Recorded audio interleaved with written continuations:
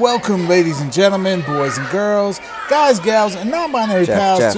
Jeff, it's not a full episode, man. It's just passing period. That's my thing, though, man. That's like that is your thing for our full episodes, which come out every 2 weeks. I know, but this is passing period. You clipping my wings here, man. I get it, man. We got an episode coming out in 1 week, and you could do that whole spiel. But this is our passing period. Okay. This is just for the podcast listeners. Oh, just for the listeners? Yeah, just for the listeners. All I mean, right. They might want to hear. I mean, if you want to do the whole thing, you can. They might want to hear cool. your beautiful voices. We'll keep it special just for them. Yeah, keep it special just for them. All right, folks, welcome to Passing Period, our first Passing Period, which is a podcast-only exclusive for all of the above. Now, you know our show is a video show, and we highly recommend all of you to subscribe to our YouTube channel so you can see our beautiful faces on the dope graphics and editing that we do. But we know some of you are podcast purists, and no matter how many times we ask you to check us out on YouTube, you would rather listen. And we appreciate your listenership, and we try to deliver full episodes for you every 2 weeks. But in between time, we figured we'd give you a little bit of exclusive content because our viewers on YouTube get some exclusive content. So why shouldn't you get some exclusive content? So we're calling it Passing Period. And this is the first one. Of course, you know our full episodes deliver a lot. We go into headlines and education, and we usually have a deep dive many times with a guest, and we have shout outs at the end, and there's a lot going on in those full episodes. But Passing Period gives us a chance to check in and reflect on those episodes and also discuss stories that we might have missed.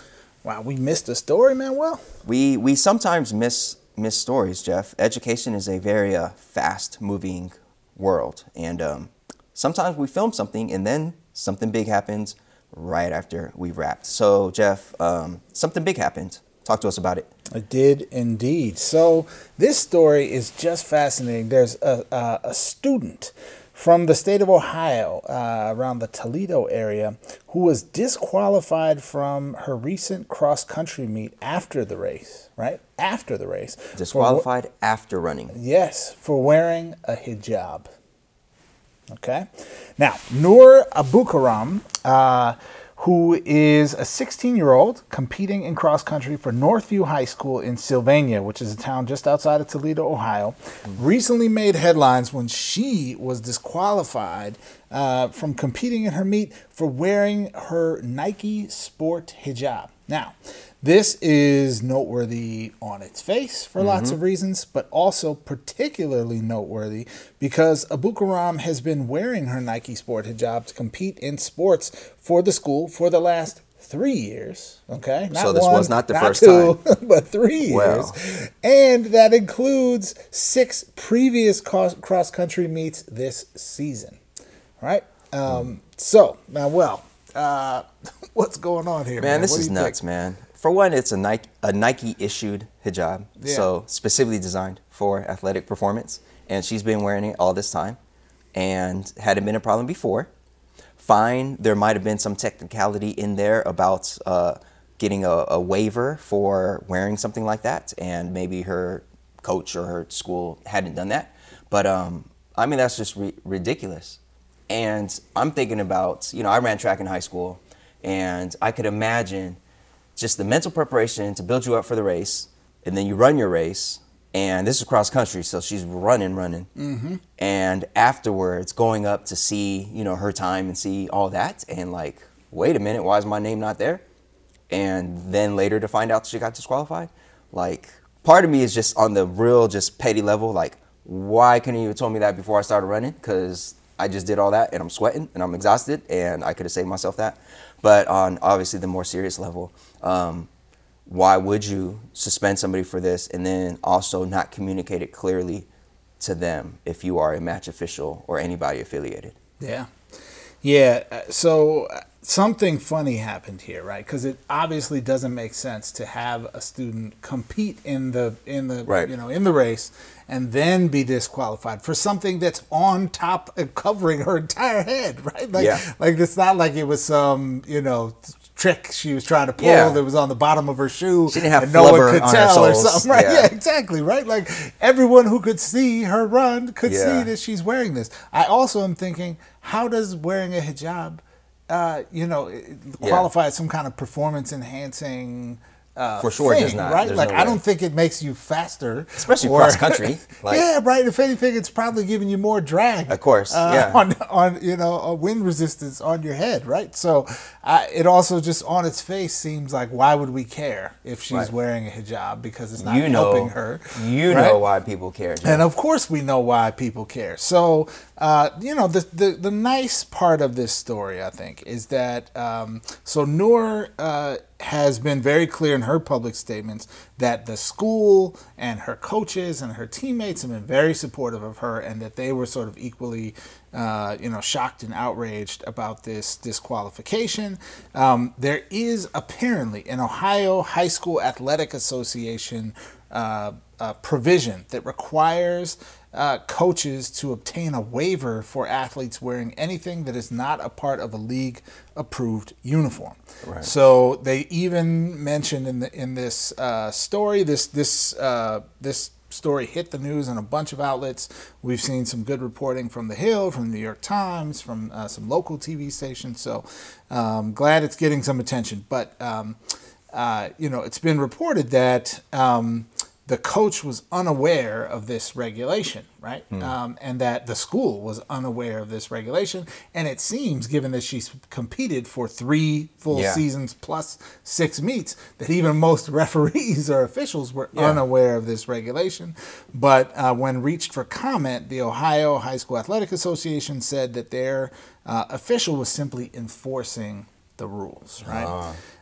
Now, Of course, right? Does this have to do with the fact that Noor attends a private Muslim school in the Toledo area? The world, Yes, the Jeff, world it may does. never know. The world knows, Jeff. It's all about that. There was apparently another young woman who, in the same race, was required to change her shorts because they were out of regulation. Or And when did they tell her that, Jeff? Before the race. Before the race. Certainly before the race. Yep. Interesting. And it's just hard to look at something like this and not have brought vividly back to my mind the young man, the wrestler in New Who had his Jersey dreads had cut his off. dreads cut off, right? Like it's just the dehumanizing stupidity of these regulations. Like dreadlocks do not help you wrestle, and a hijab does not help you run cross country. This is ignorant racist nonsense that just has no place, right? It's just mean and It has no cruel place. and offensive. It has no place unless you are of the mind that, folks, this is America and these are our rules and you got to, fit in, you got to conform or be punished, because that's what we do. We, when I say we, our country loves to punish people for not following in line, falling in line, and for not going ahead and basically bowing to authority. In this case, I don't know which official and who it was that decided to go ahead and actually officially disqualify her. But I would venture to guess that person is of the mindset that, this is America. We don't wear those around here, and this is how it is. And go ahead and I'm only enforcing rules or whatever. But it comes down to policing the bodies of our marginalized youth, especially.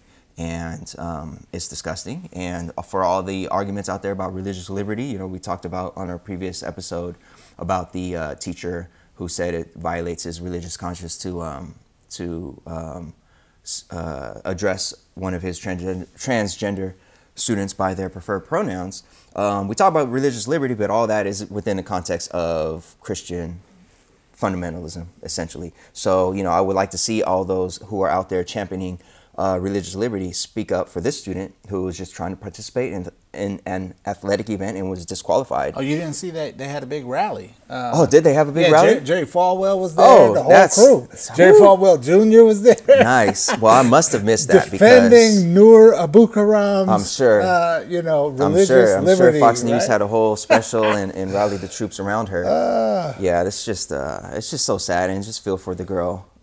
She said her heart dropped when she noticed that this had happened, and she felt so embarrassed, and it's just, what are we doing? Yeah, yeah, it's crazy. There's no need for this. It's a stupid rule, right? I mean, Yeah. in the sense that it's being applied in this context, it's right. a stupid rule. If you want to Yeah. wear springs on the bottom of your shoes or whatever, I that's get different. it, right? But this is just so obviously dumb. Yeah. Right? And at some point, we need adults in the equation to just stand up against things that are obviously dumb. Stand up and do what's right. Forget what the technicality on paper is about. Like, well, the rules say this or that. Whatever. You know what's right and what's wrong. Yes. And you know And you could have let her finish the race, get her credit, and then say, hey, Exactly. by the way, we need to talk to your coach because technically they're wavering these, there's Right. that humane approach. Is Or like, they could have said, we have this stupid rule on the books, right? And we should probably talk to you and your coach about petitioning the state to get rid of this stupid rule. Like, we Absolutely. have so many stupid rules on the books that say, like, you can't have more than 3 women living in a house in this town, or it's a Yeah. brothel. And I mean, just stuff that has a ridiculously offensive history Yeah. that we don't apply anymore because we get that it's ridiculous, right? And this, to me, seems very much in line with those kinds of policies. yeah, it's trash. All the way trash. Yeah. So yeah. So that's our extra Do Now headline for y'all.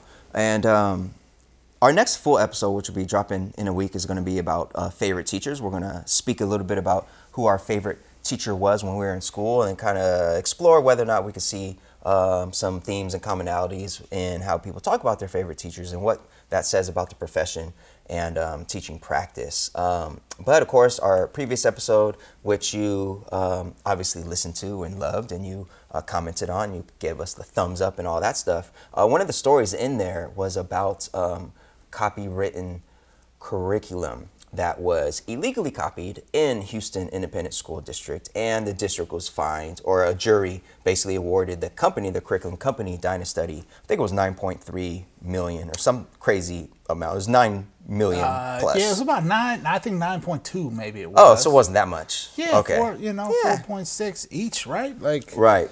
nice. So in talking about that, we had different opinions about, well, not different opinions, but, there was a little bit of difference in how we talked about this issue of copy protected or copywritten curricular work. And I mentioned that when I was a first year teacher, actually it started when I was a student teacher, there was a binder of curriculum that was very expensive. Mm-hmm. And I may or may not have participated in what may or may not have been an unauthorized reproduction of that binder. Allegedly. Alleged. Yeah. Alleged. And I didn't say the name of the curriculum because it wasn't pertinent. And Allegedly. also, maybe it didn't even happen. I don't know. But one of my colleagues from way back in the day, Ms. Riley on Twitter, posted a picture of a binder that fit the description of what I was talking about in that segment. Is this your moment where you say there was no quid pro quo?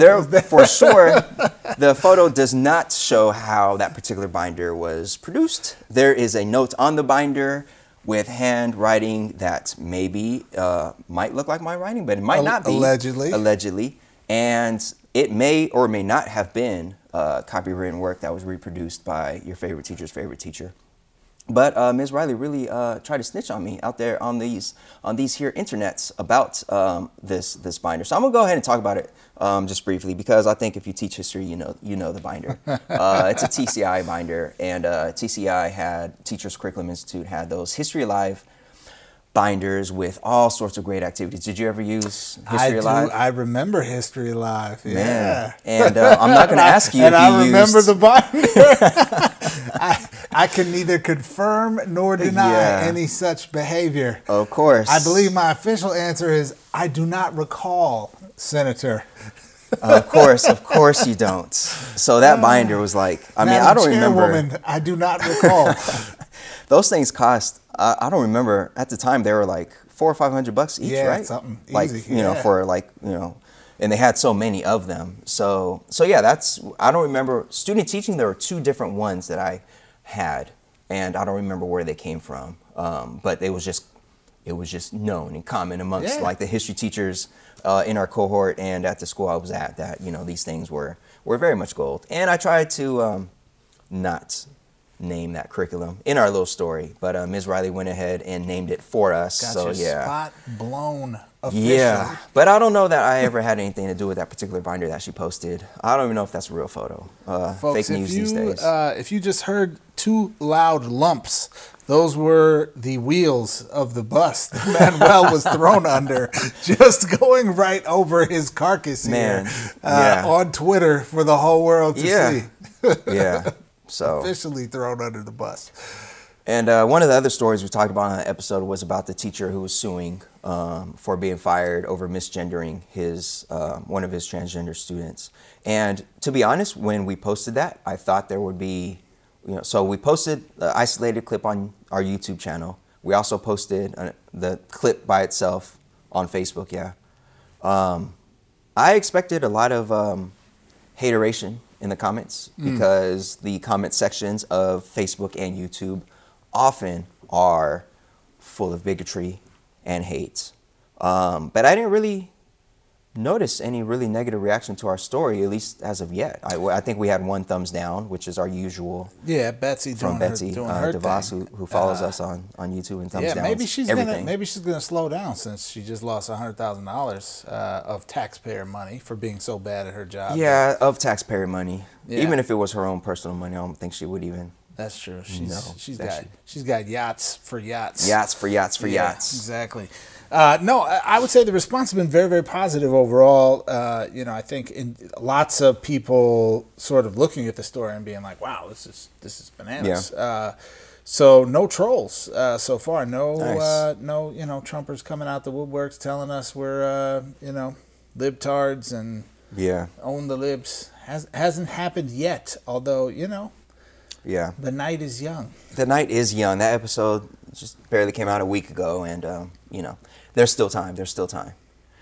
All right, folks. So before we wrap up our first passing period and get back to business and all that, we thought we would just take a moment to talk about what we have going on in our world this week. So as you know, I teach high school history, and this is late October, early November, and I'm on my unit about teaching American slavery. Jeff, do you remember when you were teaching social studies, the difficulty of teaching about slavery and giving it the care and attention and time it needs, yet being up against the clock in terms of your pacing guide? Yes, I do. Not an enviable position to be in, although I will say I pretty much dismissed the pacing guide and slowed Nice. down. And that was No Child Left Behind. High stakes it was, era. except that certainly was the era. I mean, we still are living in an era with no Yeah. real high stakes testing for social studies. Right. So I very much was like, there's no, actually in New York State at that time, still today, students take, social studies is in some ways the most accountable subject at the, Really? at the high school level. How's that? Because students have to pass 2 Regents exams, one in world history and one in U.S. history in order to graduate. So, whereas they just take the ELA, they take 1 math, 1 science, 2 social studies. I did not in know order to that. graduate. Yeah. So now New York has a very different system than most states around the country, lots of which don't have, like California, don't have any high stakes test for high school graduation. There are, of course, SAT and all that kind of stuff. But the Smarter Balance assessment has no bearing on whether or not you graduate. But in New York State, the exams do count towards graduation. But I was, the world history curriculum is usually taught over 2 years, over 9th and 10th grade. Okay. And so there is both pressure to cover the content, but also like a little bit of breathing room. Yeah. So I got to slow down when I was teaching world history, and then I taught 12th grade U.S. government, which was great because the kids usually take the Regents exam in 11th grade. So Okay. they had mostly come to me having passed it already, and I could, even though it's not a U.S. history class, it's a Right. U.S. government class, so we could examine issues of slavery and stuff through the 13th Amendment and et cetera. Quick question, since I've only taught in California in terms of besides my student teaching, if a student doesn't pass the Regents in world history, do they like that next school year, are they taking U.S. or do they have to retake World? Like, how's that work? So it depends on the situation, but a lot of times kids will move forward with their curriculum, and either through credit recovery, summer school, etc. They'll make up the class and the regents. Depending on what else is on their transcript, some kids might retake the course simultaneously. Okay. So it kind of depends on the kid and their particular needs. Well, I don't have to worry about that. Obviously, teaching in California and teaching now in California. So in terms of teaching about slavery, I could take as much time as I want, pretty much. And I have the liberty at the school that I work at to have full supportive administration and district administration and site administration and all that. But still, it's 20th century United States history is the 11th grade standard, the 11th grade content area for history in California. So everything before 20th century is supposed to be like quick review. Like you're supposed to already have learned this in middle school, which 9 times out of 10 didn't happen in middle school because middle school is that, kids in middle school might not be ready. If it did happen, you don't remember what happened. That too. 3 years ago in 7th grade, who remembers that? There's that, and also like learning about slavery as a 7th or 8th grader versus as a high school junior. I think there's it's a totally different context. And yeah.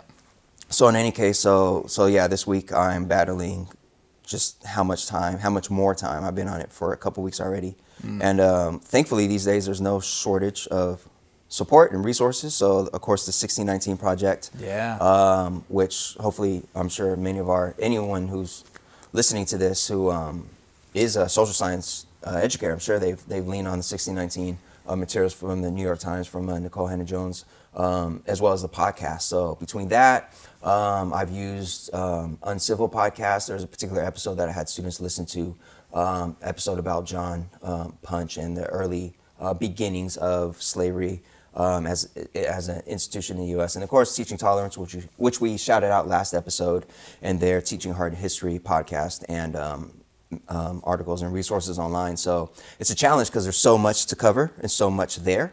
And I could spend a whole school year on this, or I can also not utilize some of these things I want to use, even though I really want to, and keep it moving. So that's my week. And of course, it's Halloween on Thursday, and we have our homecoming game on Thursday at the Rose Bowl. Only high school teams that get to play in the Rose Bowl, my team and our crosstown rivals. So that'll be exciting. I'm not sure if I'm going to go yet because it's Thursday night. It's a school night, and even though the whole school will be there, I'm old and I need my sleep. That is dope. They get to play at the Rose Bowl, though. Yeah. So I remember playing at the time at the Metrodome. Metrodome, in Minnesota. Okay. Yeah, is that the one that collapsed? That was the one with the roof. I mean, collapsed is a strong obviously term. not. It looked like a collapse. So the roof essentially partially caved in, like the snow pierced the fabric on the roof, but it's not like the stadium didn't stadium collapse, right? Okay. So we get a lot of snow. It was a 40-year-old stadium or whatever, and the fabric, it really is literally just like thick vinyl fabric that the positive air pressure inside the dome keeps it up. Right. That's some science right there. I mean, so if you've ever been to a dome, there's not that many domes left now, really. But like when you walk in and out, it's why when you walk out, the wind like blows you out because it's just a little bit more air pressure that keeps the roof inflated. But when you get feet of snow that then melts because it's warmer too, so it melts and freezes and melts and freezes, and finally it pierced through and fell in. So I don't know, crazy science lessons here on all the above. I mean, we bring it all. Period as well. We bring it all. Yeah, that's right. All right, and last thing before we head out, Jeff, I think you get to see some former classmates of ours, perhaps? I hope so. I hope so. I don't want to overcommit, folks. But no, if you say it on record, it's I am going to be taking the trip up to the Bay Area. I've lived in California for going on 6 years now, and have not been back to the Bay since I moved here.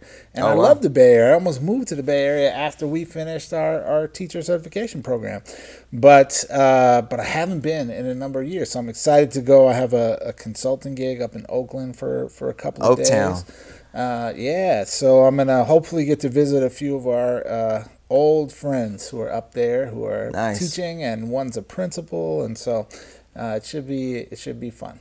Very dope. All right, folks. So that's it for this week's passing period, and be on the lookout for our next full episode, which of course, as I mentioned earlier, will be about favorite teachers, and of course is also going to be stocked full of headlines and education and all the good stuff that we normally pack into those full episodes. But this is just passing period, just a time to catch up and check in and all of that. So thank you for listening, and we will check you out in a few days, I think, right? Yeah. Yeah. Episode should drop, yeah. We'll be back soon. Indeed, indeed. All right, folks, get to class. Start.